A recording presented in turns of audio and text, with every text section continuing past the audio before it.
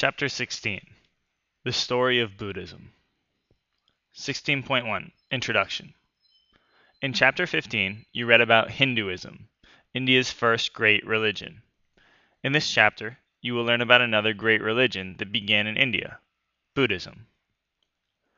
Buddhism is based on the teachings of the Buddha, which means awakened one. The Buddha was a man who lived in India from about 563 to 483 BCE. Before earning the title of Buddha, he was a young prince named Siddhartha Gautama. At the age of 29, Prince Siddhartha walked away from his royal life and went in search of spiritual peace. During his journeys, he learned great truths that changed his life. By sharing these truths with others, he began the great religion of Buddhism. Buddhism was different from Hinduism in several ways.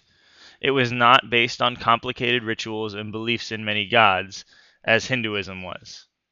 Instead, it was a way of life based on simple teachings. Unlike ancient Hinduism, Buddhism embraced all people, regardless of their caste. It taught people how to reach enlightenment, or happiness that comes from the knowledge of deep truth.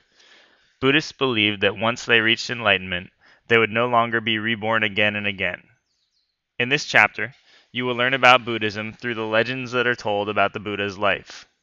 You'll find out what Prince Siddhartha discovered and how his teachings became the basis of Buddhism.